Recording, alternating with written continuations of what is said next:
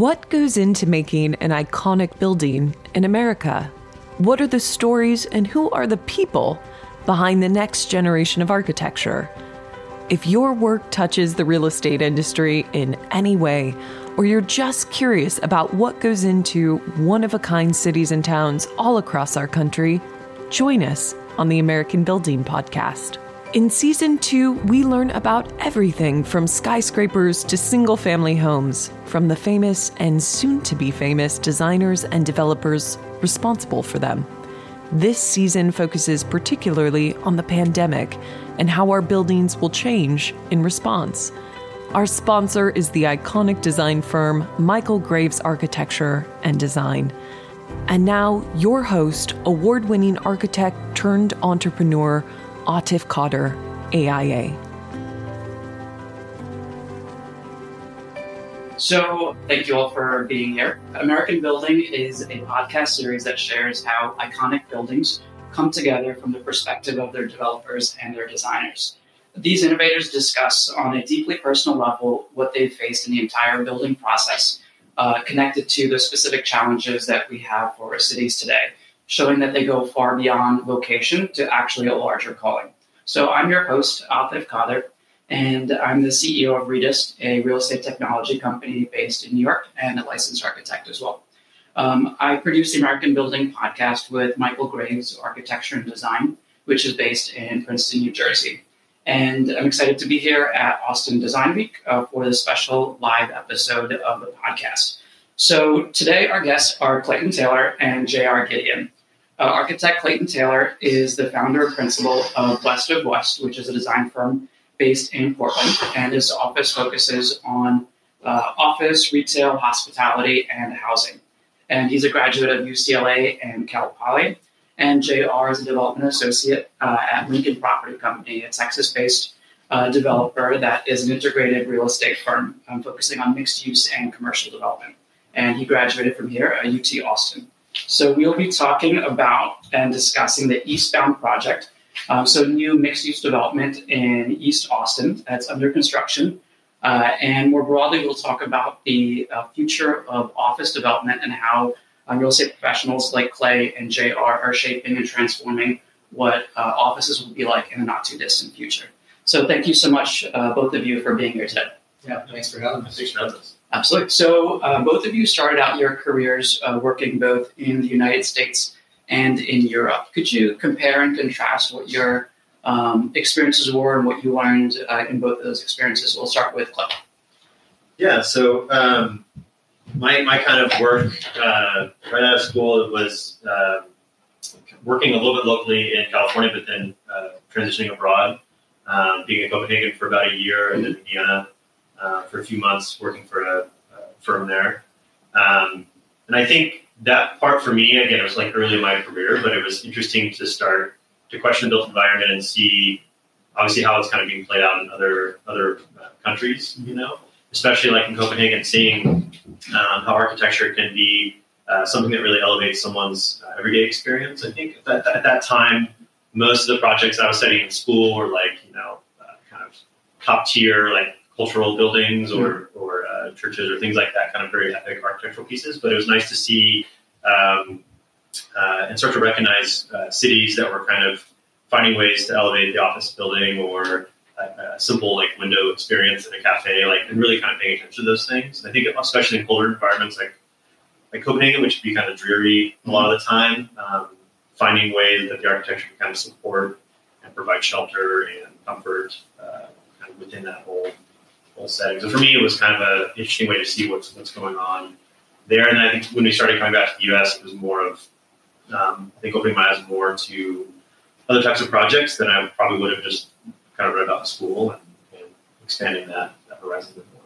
That's a really good point that you brought up in terms of this focus on design details, not just necessarily for large epic buildings, but buildings of all scales and all types. Mm-hmm. And then, JR, for yourself, you worked in Italy and the U.S., so compare and contrast that for us. Yeah, absolutely. So I accepted an internship in Italy when I hadn't stepped foot in Europe yet. So I think the first trip over. Yeah, I think I was 19 or 20. I took a flight over there, landed, got picked up by be my boss at the time at the train station, and quickly got integrated into a small studio, which I was telling on TIFF that about half of which spoke English. So it was kind of like breaking down barriers through design and kind of learning what cultural importance translated into design elements over there, and kind of being able to compare and contrast that to what I was studying in school at the time and built projects in the U.S. So, JR, you quickly made the turn from design focus in your career to development right after UT. Could you talk about the thought process that led you to make that directional move?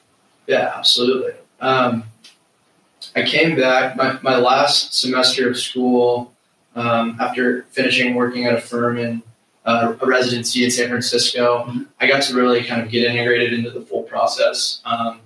Got to see a development through from concept design all the way into kind of DD. And that really kind of gave me an understanding of seeing how all the pieces plug into the process. Mm-hmm.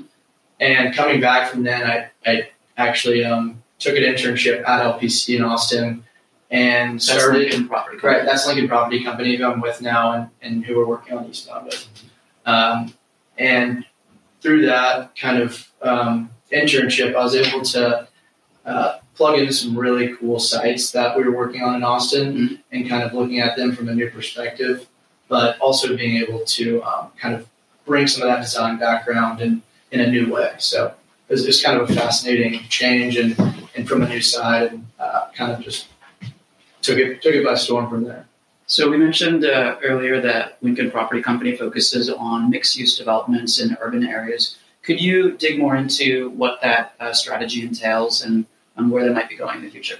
Yeah, sure. So a majority of what we're working on right now in Austin, at least downtown, when we find a site, we're looking at what's the highest, best use. Obviously, this city is starting to deal with a ton of growth and new people moving here, and a lot of need for both housing, office, retail, bringing vibrancy to the city, and in turn, a lot of that is translated into mixed use.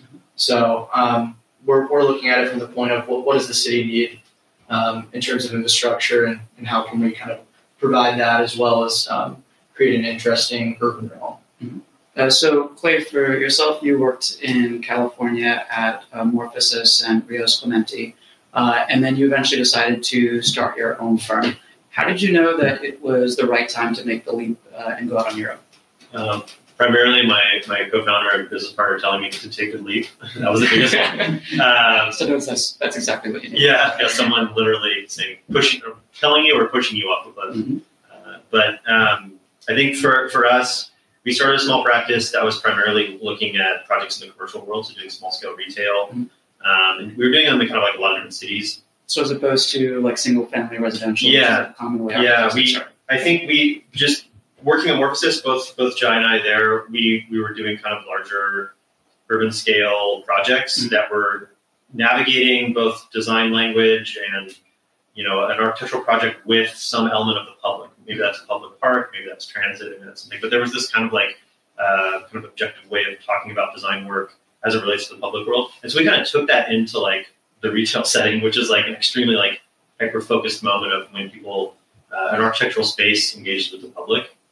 And we were doing a lot of that work, and that was kind of building while Jai and I were both working at Morphosis, and then I had moved on to Rios. We were doing like kind of larger, building larger projects in the Hollywood area of LA. That's called moonlighting, right? Yeah, exactly. Working at your kitchen table at night, but we were sort of slowly building a directional practice, and I think what we were looking at was we wanted to get enough experience from projects and working at other firms. We also wanted to start to chart our own path. Mm-hmm. And the practice is a dialogue between the two of us. And I think at that point, we were already working together for probably like 7-8 years, just because we went to undergrad and grad school and worked at Morphosis together. So I think we felt that we were strong enough in our dialogue to kind of build a practice upon that. And we knew the types of projects we wanted to get into. And I think all the experiences we had kind of had like a nice moment to the cliff where Jai went forward first, and then he was like, all right, we got to just do this. And then, that was about 5 years ago. And we're about 14 people now. So.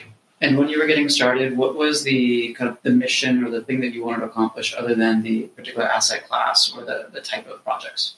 I think we really wanted to get into, I think we had worked enough to know that it takes a really long time to make buildings. Mm-hmm. Like I think when you're fresh out of school, like, okay, I'm going to design a project. It's going to be built next year. I walk into these doors. It's going to be great. It's more like a 2 to 5 year process, depending on the scale of work you're looking at. So I think we've tried to build a practice on that kind of longer turn of things. And Eastbound is a good one for us, where we started this more than 2 years ago as kind of a concept and idea with the client group, and kind of finally walking into it today, and we're photographing it today, actually. Jai's on site, and I'm here as we kind of do the podcast. But we've been trying to build a practice that kind of looks at that longer term and really tries to build big projects, or build projects that have a sustained kind of presence in them, and maybe create kind of an urban scale move. And we're finally seeing that kind of come out. So let's pivot over to the project, which is Eastbound in Austin. So yesterday, all three of us had a chance to check out the site and the larger area. My strongest impression is that it felt a lot like Philadelphia or Providence. So what are your larger impressions, and how do you describe East Austin to other people? Maybe JR can explain East Austin. Yeah, sure. Because you have a very insider view, and I'm like a very outsider view. Well, yeah, maybe we can do one each. I would say people here, I think, that have lived in Austin for a little bit, not maybe a long time, but a couple years or so, see East Austin as a place to go get a great cocktail, find a good hole in the wall for some food, which is 100% true. I think the other dynamic to East Austin that still exists today and actually kind of is showcased in our project in many ways is there's a lot of cool craftsmen and manufacturers and artists that have an amazing presence in East Austin and really kind of drive the whole vibe that everyone's seeking over there. Yeah, and it's interesting because our practice operates out of Portland now and Los Angeles. So Portland has like a east and west kind of situation going on as well between the parts of the city that contrast with the downtown core, and that's kind of what we saw in Austin. When we first started coming out, how East Austin is different and has its own kind of vibe going on. So as we start to look at doing new buildings out there, or like a larger project like Eastbound, it was more about how do you kind of map context or understand context and understand what makes East Austin, and sort of support the building in that. Not just take a project that you would do in the downtown core and kind of plop it out there. So a lot of the discussion of the project was how do we kind of embed the context or the the setting more within the building and the decisions that were made on it. So the site itself is on Cesar Chavez Street between the airport and downtown. Can you talk about some of the challenges and the opportunities that particular site brought to bear as you started the design process? The interesting thing about the site is it's kind of the edge of East Austin. It's like at that furthest point. So it kind of became a little bit of a frontier within how you look at East Austin. It's kind of further away from some of the other stuff. Mm-hmm. So we knew we had that happening, and I think the Cesar Chavez thoroughfare is a very fast road. So looking at how do we create a campus-like setting, but sort of protect it from that street in one way or another. So that's how we kind of get this inverted courtyard cut that goes between the two buildings. And the reason for a campus is that it actually has multiple buildings and structures at the site. Yeah, exactly. And then we knew that it's going to be sort of away from a few things for a little while.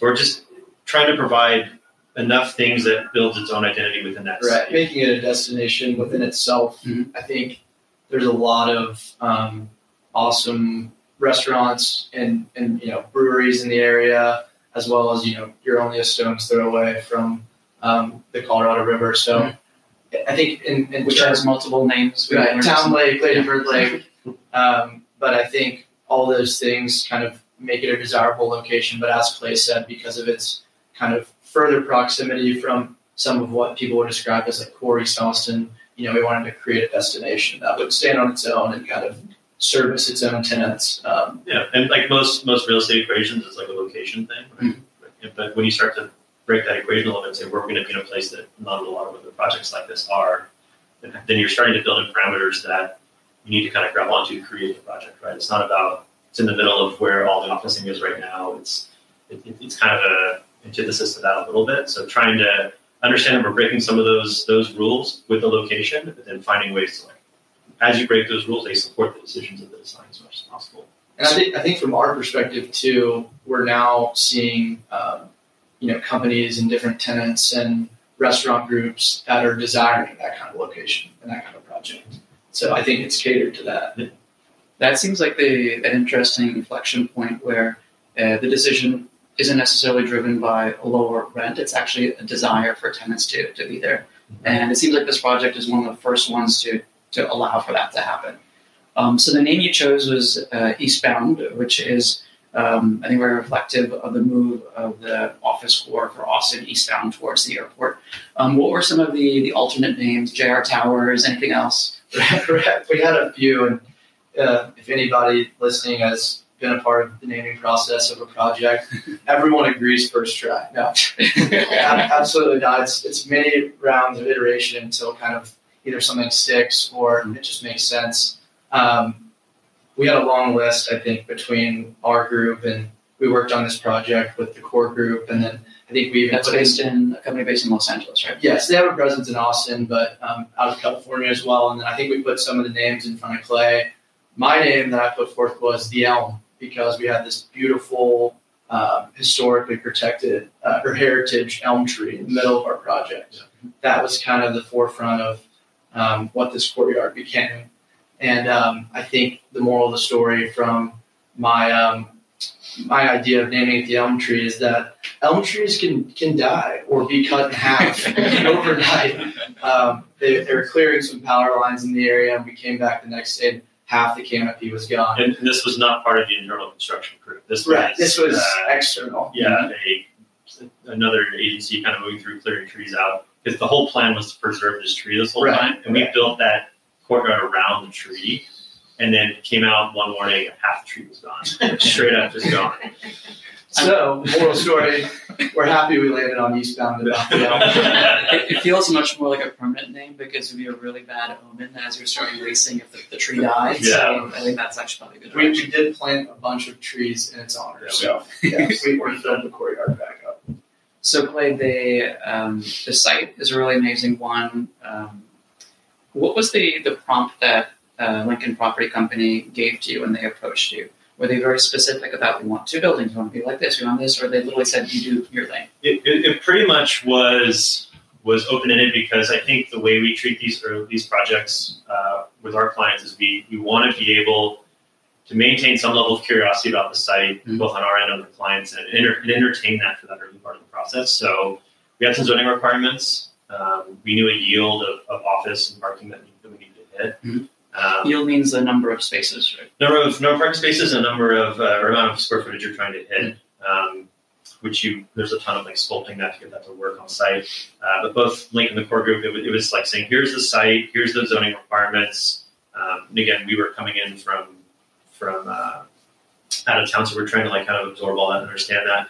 And then I think the discussions turned, like that curiosity moment was like saying, well, what should the building be? Like, where are we going with this? Like, we're not just going to copy a glass office building and just dump it out here. Mm-hmm. You know, I think it would just be unsuccessful. It wouldn't really, we'd be kind of missing the boat. So I think some of those early discussions were trying to look at the context and look at kind of like larger warehouses or like factory style kind of shed buildings that have this kind of big space feel with kind of larger, almost like factory windows, like referencing that typology a little bit. And seeing what if we did a building that was like that. So that like a warehouse style building is probably something you normally would find in East Austin. Mm-hmm. But how can you sort of take that typology that exists and start to work that enough with the requirements that we have into something that becomes its own special kind of place, and eventually an office building for workers. But I was trying to find a way to question the site and question what the building can be. Mm-hmm. And again, we're trying to build the design DNA of the project with the team and make sure everybody sort of sees something interesting in it, you know, and create a moment that's not like others or other buildings that would be out there. So that's kind of that's what we usually try to bring to the table is interesting curiosity moments. So during the process then of preparing the design, there's another architecture firm that was on the project as well. Gensler, and they're the architect of record. Could you explain how that that works in terms of having two design firms together? Yeah, so most of our work, we're working as design architects with architects of record, like Gensler. And from a timeline standpoint, we work with the client and discover the project early on with them and keep the team pretty trimmed down as we are sort of iterating through early versions of the project. Then we'll do an initial set of drawings to then present that to Gensler and our client and start to bring everybody on board with the project. So we essentially do a lot of like really heavy conceptual work in the beginning. And then as the project becomes more and more finite and detailed, Gensler starts to increase their commitment to the project. So at the end, everybody's still going to job site meetings. They're involved early on. We're involved later on. But we kind of like shift our weight of who's doing the most production work on the project. And the goal then is that you're building the knowledge of two architects into the project from the beginning to the end. So there's a kind of a deeper design discussion about the project, and there's also it might be a technical discussion depending on the executive architect, and you're trying to build all that together. And I think you're just entering it knowing that a project of that size is going to have a lot of people on it. So you're trying to everybody's clearly kind of wearing their cap and understanding how they work together. And so you really need to bring the teams together. That's part of our role as well. And play nice. Yes, play nice. Which it was a great process with them. So let's talk about the construction. So building during COVID is a challenge for a zillion different reasons. One in particular is supply chain. So anyone that's renovated a personal home over the past year recognizes the difficulty in getting, say, refrigerator and taking that 6 months to actually arrive. So on a much grander scale of building a massive office building, how did you prevent supply chain delays from completely derailing the progress of the project? I think that this project fell into a few interesting timelines, COVID being one.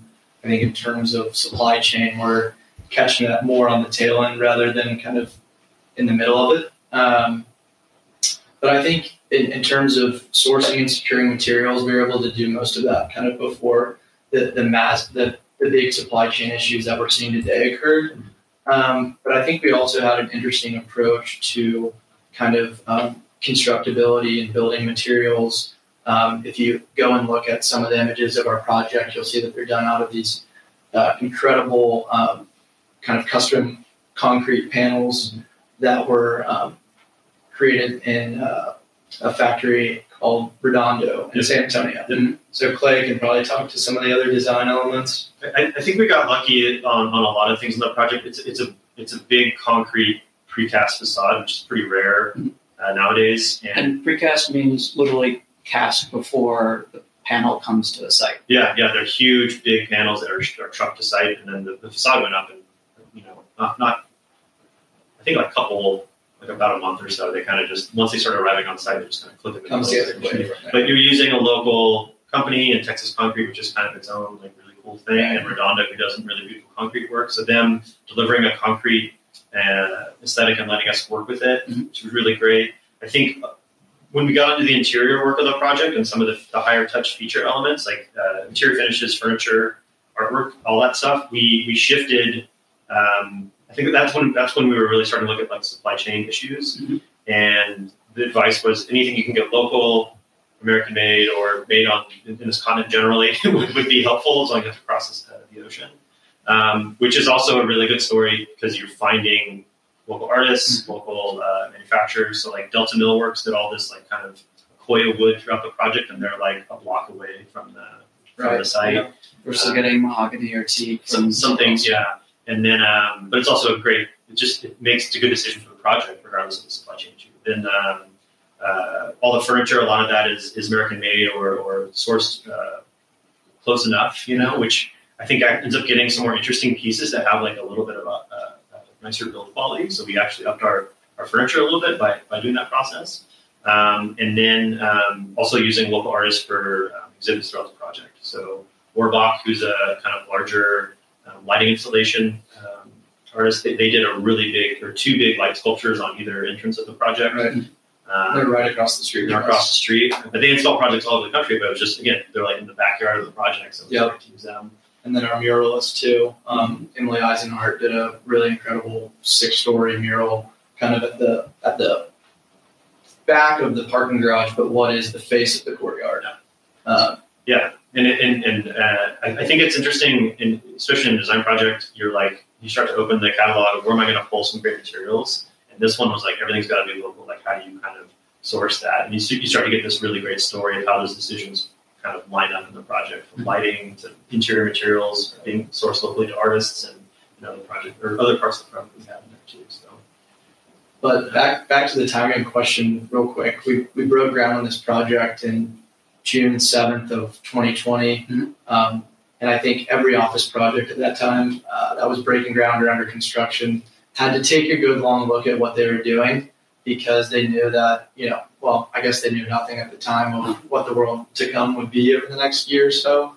But it gave us a chance to kind of look at kind of the health and wellness of the building as a project, which thankfully West of West had put in some kind of great bones in terms of outdoor circulation and access to outdoor spaces. But it gave us a chance to kind of go through and look at our mechanical systems and fresh air intake and stuff like that. That's going to overall kind of be one of the positive impacts of COVID and making us look at our project in a new way and kind of start to invest in new technologies and upgrades that's going to make the tenant and user experience in the end much more sustainable. Yeah.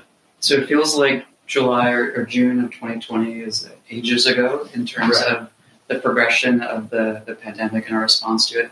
But what I think about that highlights really well is the overall reality of developers and the incredible amount of risk that they take on a project in order to actually make financial and construction decisions several years before they're actually delivered. I just wanted to point that out. And then, Clay, when our listeners come to the site to take a look at it, give them a preview of what they would be seeing as they come, say, to the main entrance where the restaurant will be located, and then as they walk through the campus. What are the materials? What are the things that they're seeing? The building's kind of built on contrast in a way. So the biggest thing you see as you pull up is the precast facade, which is a gridded panelized system around both buildings. It has a pretty big, it has like a very kind of heavy, large scale presence to it. But then you'll start to find these moments that are contrast at the lower level as you walk into the project. For lack of a better term, there's these, what we call wiggly columns, which are like these columns that are kind of falling in and out. Which are actually wiggling. They're not wiggling. They're very much wiggling up. But that under level of the building where the kind of pedestrian zone is, that part is sculpted a lot more. It has the columns that are at an angle, has like a warmer wooden soffit that moves around it. There's actually clear glazing in there around those levels. And the idea is that you're sort of contrasting the kind of rigorous grid above with something more playful below. And I think that's where you start to get some interesting moments where there's kind of like a building scale experience and kind of a pedestrian scale experience. And it provides a richer turn there, I think, when there's a difference between those two things. So as you drive by, I think you get one feel, and then as you walk up, I think you get a totally different one. And the architecture at that scale, pedestrian scale, kind of integrates with a really nice landscape touch at the same time that kind of creates that experience. Yeah, and TVG was our landscape architect, and they kind of followed the wiggly column component a little bit, where the landscape, the ground plane is really sculpted as well. So there's lots of like pockets to kind of hide or kind of places where movement's kind of zigzagging in and out of that courtyard area. So it's an activator, kind of again in contrast to the rest of the building above. And then there's all kinds of subtleties to the concrete tone's a little warmer, so when the sun hits it, it's got kind of a warmer tone, not so much of a cooler concrete tone. There's a subtle undulation of the facade. When you really get up to the building and see it, you start to see that the facade panels are kind of folding in and out slightly. So again, it's all these kind of little moments in the project that I think start to take a concrete building that has that warehouse kind of starting point, and then how do you start to unravel that and make it kind of a little more interesting of a place. That's really cool that the material that you chose, concrete, is one that people imagine are focused on like bridges or highways, non-design, not high design elements, but the fact that you're able to choose really beautiful aggregate and add tones of color to bring a whole other read to the material. I think that's a pretty cool aspect of it. And I'm going to take a break here to let our listeners know that we'll be having the wonderful Pascal Sablan of the AdJ Associates on the podcast next month. She was the winner of the 2021 Whitney Young Prize by the American Institute of Architects, and that's an award given to one architect each year in the United States who embodies social responsibility and actively addresses relevant social issues for our country today. You can subscribe to the podcast at AmericanBuildingPodcast.com so you don't miss any of our episodes this season. So let's take a big picture from Austin, Eastbound, to what our listeners can imagine office is going to look like next year, the year after, and beyond that. So office design and development is markedly different because of the pandemic, as we've talked so far. And one of those is the blurring of uses. So all of us have probably spent a good chunk of time in the work from home setup that I've had as well. And on the opposite end, there is now a trend, like in this project, to include residential or hospitality aspects to an office development. Could you talk about that in more detail, including, for example, the large amount of outdoor space that you've included? Yeah, definitely. I think this project, the partnership greatly benefited from having, someone who typically focuses on commercial development, and then the core group who is primarily a hospitality group. And I think we were all able to take cues from each other throughout the design process and approaching this project from a very experiential standpoint.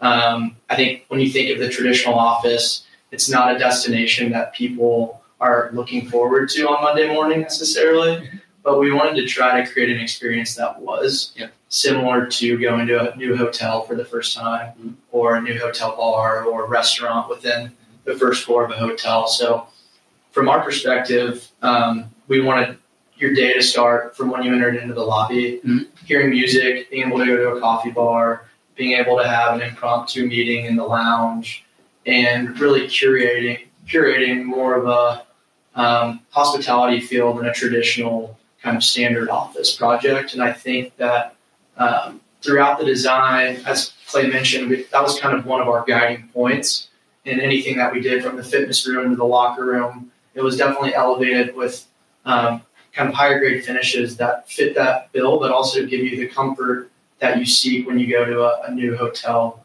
and also reflects design and kind of finishes that are of that level. Yeah. The hospitality touch, I think, was something that we started with primarily because I think Core was bringing that into the discussion. It was also kind of a general kind of take that we were looking at. Yeah. And that was that was pre-pandemic when some of those decisions were made. Right. But I think they became stronger over the last, few months here to try to really establish a place that I think does, especially people enter like the work from home situation a bit more. It's creating a place that does inspire, a place that is comfortable as a counter to working from home, right? So I still think there's a lot to be figured out within how the typical work week is going to play out over the next kind of few months to years from now, right? In terms of days and times and people. Yeah. But I think when you start to look at the actual office place or the workplace itself and what the office building can be, I think it's trying to say, well, what is it offering? What is it going to provide?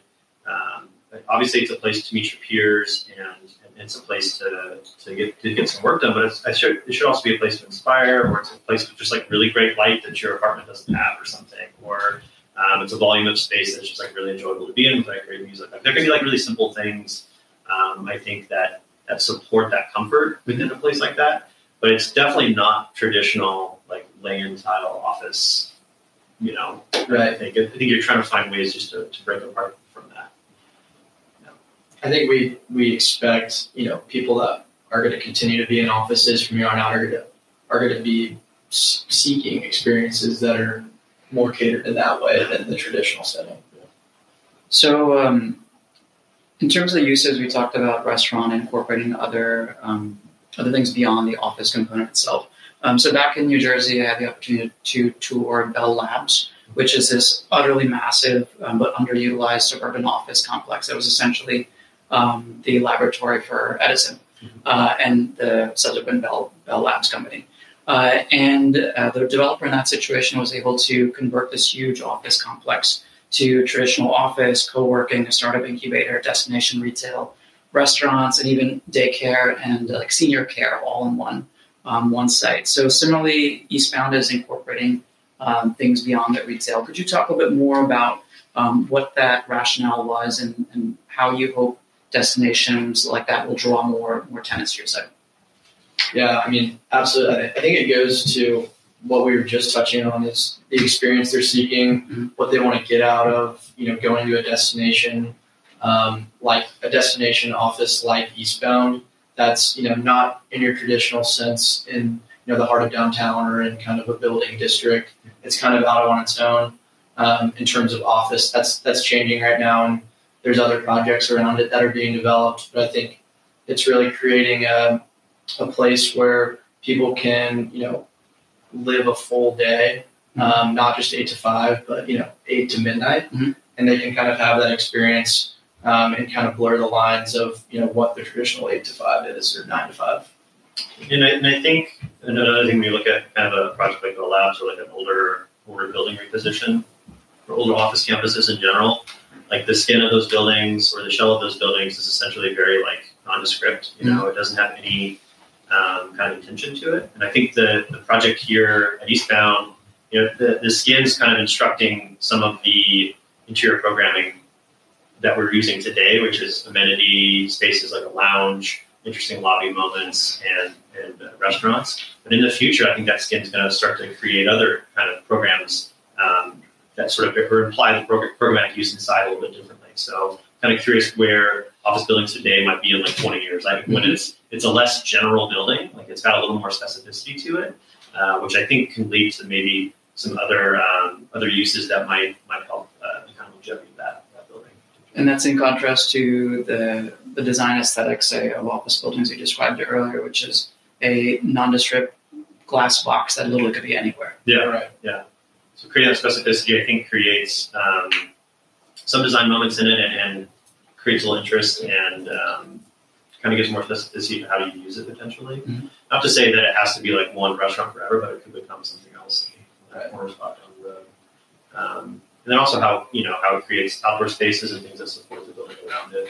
I think pretty critical as well.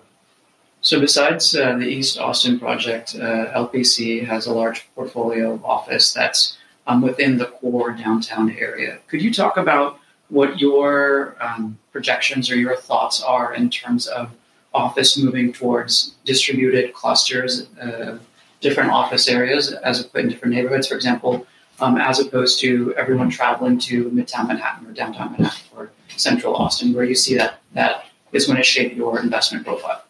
Right. I think that it really boils down to kind of what tenant group companies you're targeting with the building that you're both designing and the location where it's placed. I think that there's always going to be companies that want to have a presence in CBD or kind of more central downtown location. Definitely more finance, legal, those types of industries. Right. I think some traditional, you see a lot of tech users that like to have kind of a central presence, and we see that in Austin as well. But I think with projects like Eastbound, there are definitely companies that are seeking a different experience, and whether that's because they have employees who live on the east side or they just want to have that experience and they want the east side to be more tied with the company culture than downtown. It's just more of what fits the company profile, where do they want to fall within kind of the urban realm of the city. And I think for a lot of tenants now and businesses within Austin, the east side is kind of becoming that place. You start to create those interesting alternates to what the core could be, right? You start to create a more decentralized idea of where work can happen. Again, I think that's falling in line with potentially where work's going. And especially like with Eastbound, creating a building that's kind of referential or kind of built upon the context. You start to get a little bit of more interesting moments where the building's related to that context and you're changing the location more. So I think you get more variety out of where those buildings are and what they become and what they potentially support. Which I think would have a lot of secondary benefits. For example, people spending less time traveling to work and also less traffic. Yeah. So the last question that I have for you is, in terms of the technology that you use to design, develop, decide where you're going to be investing, over the past year, there's been a growth in venture capital money in real estate overall. So the largest industry, probably the slowest to innovate and change in the United States. And particularly a lot of that money has been moving towards innovation and design and construction, and also the financing of buildings. For example, like the company that I've started focuses on financing. Could you talk about some of the ways that you see innovation being integrated into the processes that you focus on in terms of design and development? Right. Sure. I think that within LPC, this really started, at least for me, in terms of looking into these different companies and seeing what innovators were doing within kind of our space and affecting how they could potentially affect and benefit our projects really happened during COVID. I think there was somewhat of a reckoning in terms of at least older traditional office space. And I think a lot of smart entrepreneurs kind of saw an avenue for creating apps and different technologies that could reprogram these spaces and give them new use and activity, and kind of give landlords the benefit of being able to reprogram these, not in a traditional sense, but kind of create value in what people would have seen as a space that was, potentially not going to be used in what manner it was before. I think for Eastbound, it gave us the chance to really enhance the building experience. I think both on the owner side and also in terms of design, but most importantly in terms of the tenant day-to-day. Like now we're incorporating, access technologies to where you can pull into the garage and you don't have to touch a door or button until you get all the way up to your office. Now that might have been more pertinent during the heart of COVID, but it's a benefit of, smoother entry and egress than we had beforehand. And I think there's other things that are folding into that in terms of, both related to kind of amenities, lounge, cafe. You can order coffee from your phone through kind of one of the apps that we've been partnering with, and they'll cater for your company and kind of help manage company events. So I think through the process, a lot of these innovators created new opportunities to kind of enhance this traditional workspace that we've kind of referenced throughout this podcast. I think also seeing them, when you look at like building repositions, like old office buildings in the downtown core that are like, they're just relatively vacant or underutilized. Right. And I think seeing different capital partners or other people look at those types of projects differently is really, really great, because that's like a ton of like existing build mass that someone needs to do something with. As opposed to focusing just on new construction. Yeah, and I think when you look at the American city and depending on where you're at, what city, Austin, Portland, Nashville, looking at some of the older building stock and can you make those really exciting again, which I think has to do with like just looking at the problem differently. Like if you just keep treating it with like traditional metrics of what the office building should be or how it's funded or whatever, I think if you start to change some of those in any kind of position within that hierarchy of those projects, you start to create some stuff that's really interesting. It can be another way to look at kind of parts of the city that are just sitting right in front of you. So to me, that's like using a different lens to look at the problem. I think is kind of what cool. Absolutely. So thank you so much for joining us today, both JR and Clay, on this special live recording the American Building podcast.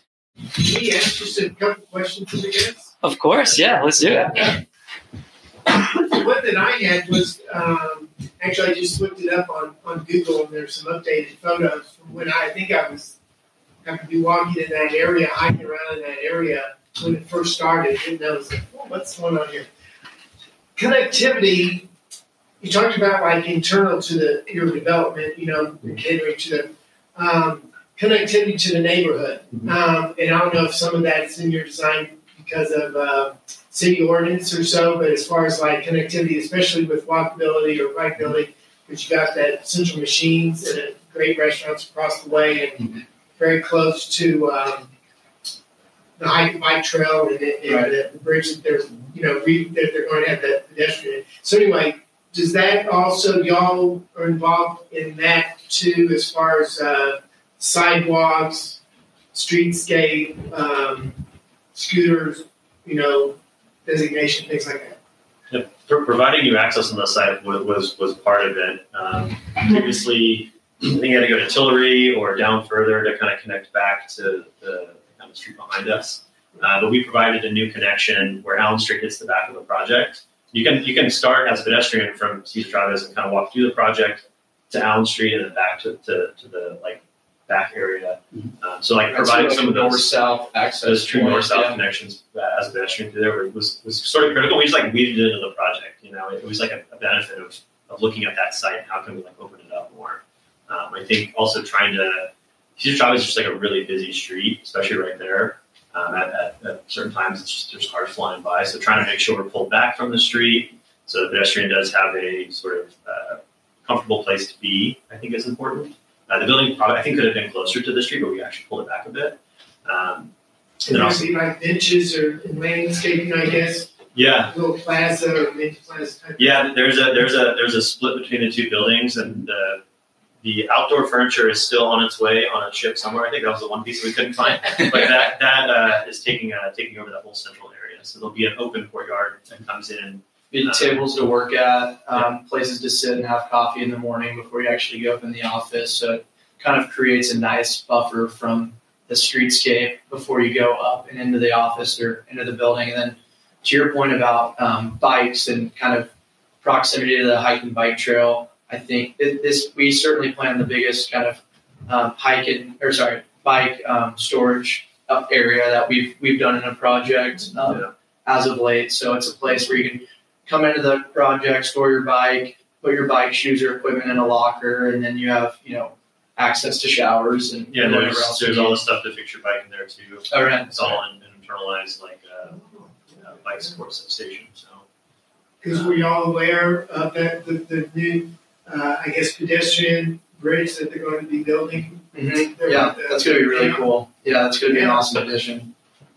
The goal is you could ride your bike to the office and then fix flat tire if you need to. You can shower up, and there's also lockers and everything there. So was that y'all's, or was the city pushing for that? The city pushes for a requirement of it, but we actually doubled that size quite a bit. So it's enough that can really support a bike population, not just there's a couple bike stands out front, but it's creating the bike amenity as part of this hospitality package, which is kind of cool. What do you find from the projects that you've done in Portland in terms of how office tenants use bike space? Are they empty? Are they packed? What is it like there? They're packed, and I think that's after living in Portland the last few years, it's kind of in doing some office projects there. We'll do a bike hub for 280 bikes in a building that's the same size as Eastbound, and the bike population supports it. We'll even revamp how you enter the garage so bikes can come in and not be worried about a car as they drive in the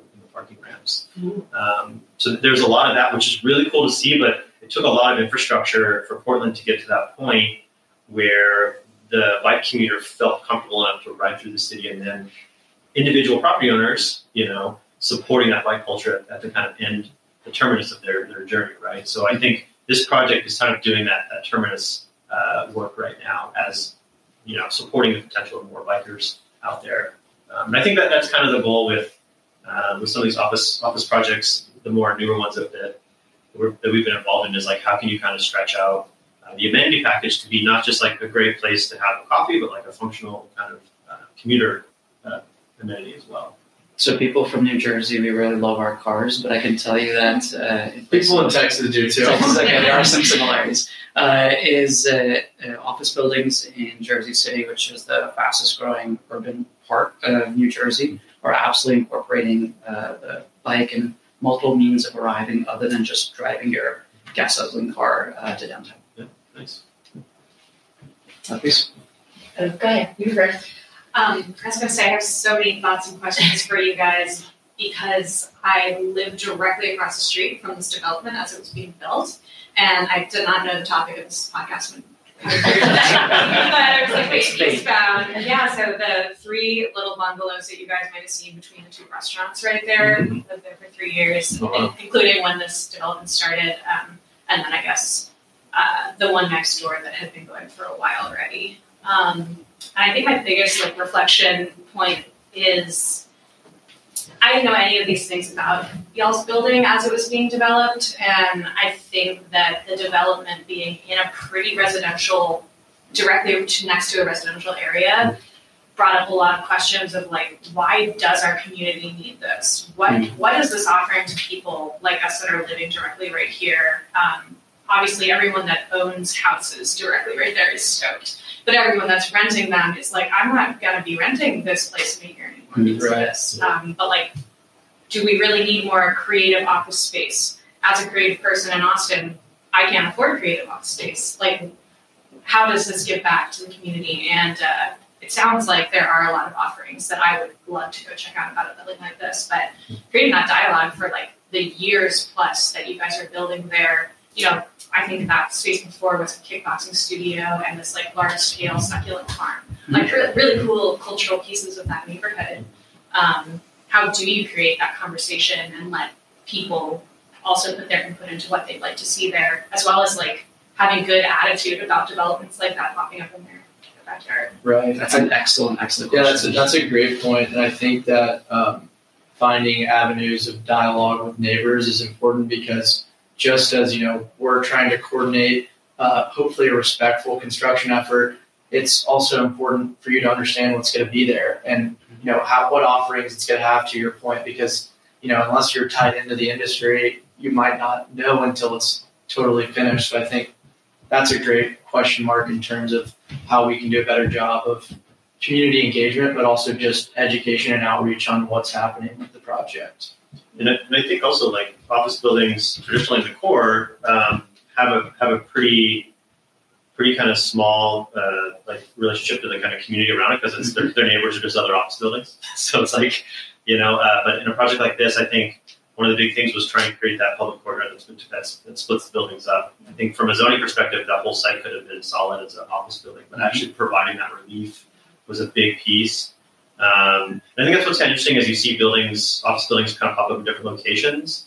It is for a creative tenant generally, but I think there's also rethinking how those ground levels are supportive of their communities. I think there's a huge opportunity there, and it supports the building. I think usually people that are funding the project are interested in that. It's just like connecting those dots a bit more. So that's what could be kind of, again, next wave of office that starts to be built in different locations or renovating old buildings into something else. I think questioning those ground level commitments to the community are super supportive of what that should be, especially if you're thinking outside the core. Definitely. So I'm a city planning commissioner in Hoboken. So it's a relatively small but wealthy city in North Jersey across from New York City. And there are, from that experience, there's basically two means to do what you're describing, but both of them are rather dated, and there are things that are changing about them. So number one is when there is a construction site, there often is signage out front that says, this is the owner, this is the designer, and this is the very brief description. Oftentimes it's too late because the project has already started at that point, and oftentimes the names are a LLC, which is a child entity, the actual developer, which shields some of the kind of the reality of what's going on there. So New York City's Department of Buildings is really, really forward thinking, and what they started now doing is QR code activated tags where you can actually go and get a really data rich visual and also more detailed information that you can really just print on an 11 by 17 sign. And that is one area that's seen a lot of positive feedback for a lot of development that's happening in particularly residential neighborhoods in New York City. They're now seeing more creative office come in, like Soho and Tribeca are the really kind of glaring examples of that. And I think the other one is the means by which people in an area are able to provide their feedback now is much earlier than just the signage. And in this particular context, it's usually city planning commission meetings that are once a month on a weekday evening. People have their work and kids and all their lives. It's tough to have people be able to come and wait several hours in order to actually be able to speak. And oftentimes those are typically people that are, at least in Hoboken, it's the owners of incredibly expensive townhouses that have very particular views and often Oscar-worthy performances about how they're. I was joking yesterday about some of the conversation lines that you hear as city planning commissioner in a wealthy city. The expression is called NIMBY, not in my backyard. And what we found is by turning those meetings into Zoom or other video formats and allowing people to sign up in advance for slots of time, like 5-minute slots, has really changed the profile of who was coming to these meetings. So, for example, Hoboken is a very young city. Like I would say, I'm actually above the median age. It's like median is 34 or 35. And we found that the people that are coming are much younger and have a very different pro-business mindset as opposed to a very protectionist mindset, which we often found was the kind of the brunt of what people were talking about in those meetings. I think those are two ways that I'm seeing change actually happen. But I think probably the last one is the legal requirement is, at least in Hoboken, for example, is that you notice people that were within 100 foot distance from the center point, or rather the edge of your property. But in the case of a really large project like Eastbound, 100 foot may not actually be sufficient. There probably is different rules in Austin for that. But I think then looking at the underlying legal framework and, say, talking to like a city council person who often are very receptive, particularly in election years, to what people have to say and trying to get that adjusted or changed is another way. So, for example, Jersey City, what they've decided to do is remove a large system of as-of-right zoning and make it much more required to go to a public hearing system, a city council system. I think Seattle does that as well, which allows much more for contextual responses and feedback like that. So I think the more that there are opportunities for people to participate in the way that makes sense for them in their daily lives, as opposed to having people to adjust to some slow-moving hierarchical system, I think we're all going to be better off for it. We're at time, so if anybody needs to leave, including speakers, we can. But and don't feel shy about it. But I would love to ask a couple more questions too. Sure. Funny enough, my question was actually along the same lines, but a lot more about the sensitivity of the cultural side of the East Side and how diversification and gentrification and all of the other, occasion words that have happened over there that make it sort of a sensitive area of town. And just whether or not you guys have spoken to people, but I feel like we've kind of gotten into a little of that and it's sort of difficulty of reaching the community. But if you did have any interviews with any, first of all, you're using a lot of local artists and people that are friends, so good for you. And I think you need some great choices on that. But if you did have any sort of early conversations or reach out to any organizations about some of the cultural groups that are represented in that area of town, I'd love to hear about it. But if not, then I would love to spin to any sustainability or environmentally friendly sort of modifications or considerations that you put into that building. Yeah, 100%. So I actually came onto the project about at the start of concept design. So more or less the programming and kind of layout was somewhat being put into place. So I think this was kind of after stakeholder meetings, would have been useful in terms of applying your question and into action. I think in some of our longer term developments that we're doing around town, we're definitely making an effort to engage with neighborhood groups and kind of getting their input and educating them on the project and hearing their feedback and concerns and definitely making our best effort to do that there. But in terms of kind of design, sustainability, one thing we didn't touch on was well buildings, which really for us became apparent really in the heart of COVID. They kind of came out with a program that was in direct response to COVID, but there's kind of other categories that also are sustainability initiatives across the whole building. So I think from a sustainability standpoint, we definitely sought after kind of the highest marks in both well building and LEED building. And I think we're going to hit those marks. So that was definitely an effort on our part. And we knew that for this project, those were both important things to kind of try to achieve. Yeah, I think something that we've seen in Portland, just like kind of touching back a little bit what you were saying, was the design review committees where I think there's one way for the community to engage like kind of at a policy level, but also I think community engaging on a design level. Mm-hmm. Design workshopping that's hosted by the city, so they really truly create like neutral ground for people to discuss the design. And it'll be like super aesthetic discussion about like your building's too shiny. Mm-hmm. And the architect has to like defend it. And it's like takes you back to being in grad school or something. I think those are really good discussions because I think in some of the urban planning discussions, I think aesthetics aren't discussed about enough. or atmosphere or like how a place should feel, you know. And I think at least within our work and what we've seen in Portland, processes there, it's like I think we're interested in trying to find ways for that to be part of the discussion when we're planning a project as well. Not just like how much square footage of retail are you putting in, but like is this building going to feel okay or not, or how can we kind of find input there? So I think that's something, at least on the designer side, we're always trying to find ways to do that, but the mechanism for it can sometimes be kind of tricky. Just technically gathering people to talk about something. And design by committee and all of those. Yeah, but it can be managed and it can be worked on quite successfully. I think it does come down to having someone that creates neutral ground and then providing the like work session time, not just presentation of a project, but a true back and forth. This is what we're thinking of doing. This is what we can do. This is the limits of the project in terms of like you have to do so many things. The project just doesn't make sense. Like it won't work. But also, the community needs to have so many things, or does that make sense for the community, right? So I think at least with our work and projects as we move forward, is just trying to find ways that you can like build that dialogue. And architects and designers love to do that stuff, I think.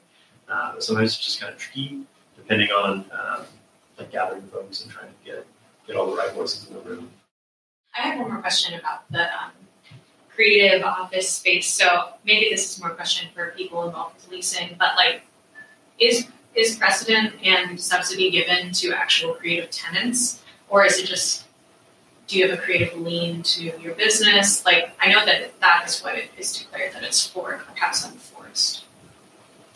That's a great question. I honestly don't know the answer to that. I don't think in Austin, creative offices and enforces a zoning technology. It's more of a marketing class. Yeah. So it's usually it's a broad term. To your point, it sounds great. It's anything. Yeah. So it's anything that's not what they call Class A office, which would be the highest, most expensive office building out there. So you get cheaper office, and then usually there's something within that that's making it. I think it opens up the category, but it doesn't have to check all the boxes of traditional office, which again, I think is really great because it starts to open up what office can be and who's going to be in it. It's not, like when I was younger, it was like office is like, you wear a suit and tie, it's in the tower, and it's downtown, I like the term, and I like that it basically just kind of rips the label off office a little bit more. But again, that's a design problem that should be like worked on, right? Like what can it become? Which I think is kind of cool. In some cities, like again, referencing Portland, there's an industrial heritage zone where our office is, and you can office there, but you have to be a maker of some sort. It's a zoning requirement, actually. So architects are considered in that category, just barely, and then lawyers are not, and so your business allows tenancy within that location, but it's protected in terms of there's true industrial manufacturing going on, like light industrial, maker spaces, like there's a tile manufacturer next to us, I think it's like really great handmade tile, and then architects and some certain app developers are allowed to be there as well as makers. But the whole area, if you're going to office in it or build office in it, you have to find tenants that fit the zoning requirement. And I think that happens in other cities probably, but in Portland, I just know it because it's like it was part of like our lease, like when we got our space, which was kind of cool. There is an interesting other way of approaching that as well, and this is one that New York City was looking to do before the pandemic, which is commercial rent control. So taking the idea of controlling rents on a residential side through a particular system and set of rules, and there's many criticisms of what that is, particularly in New York City, but applying that to commercial. And I would say developers and investors across the spectrum in New York felt that was going to be the apocalypse for commercial development and investment in New York City. But none of it actually ended up going ahead because the shift ended up being on the pandemic over the past 2 years. But with an entirely new or a largely new city council and a new mayor, new governor, there actually might be moves towards that. And I wonder what that could do to potentially allow for, like you mentioned, creative tenants that are priced out of particular areas, and if that would either help or exacerbate that issue depending on where and how that's applied. I wonder if you get subsidies to be able to convert different buildings for office use. I mean, if there'd be more of again, distributing what the office and changing what the office can be, there would be support for that. Which would be kind of cool. I know it's a different financial model than like doing a development project, but that's sounds kind of exciting, actually. Right. That's really interesting. I'm sorry I keep on bringing up New York, New Jersey examples, those ones that I'm most familiar with. But in particular, in response to the fact that there's a large oversupply of hotel in New York City, before Governor Cuomo was resigned or left office, there was planning in the works for state-level subsidies to allow for the hastened approval and conversion of excess hotel to other uses that were actually needed. So in this case, it was residential, but that logic could be done in any other particular switches where you often have a long, onerous process of doing that. It really touches on the system of incentivizing real estate, which is a peculiarly American idea, is this notion that you take public resources, so taxpayer funding, to incentivize or encourage private economic activity to deliver a public social good.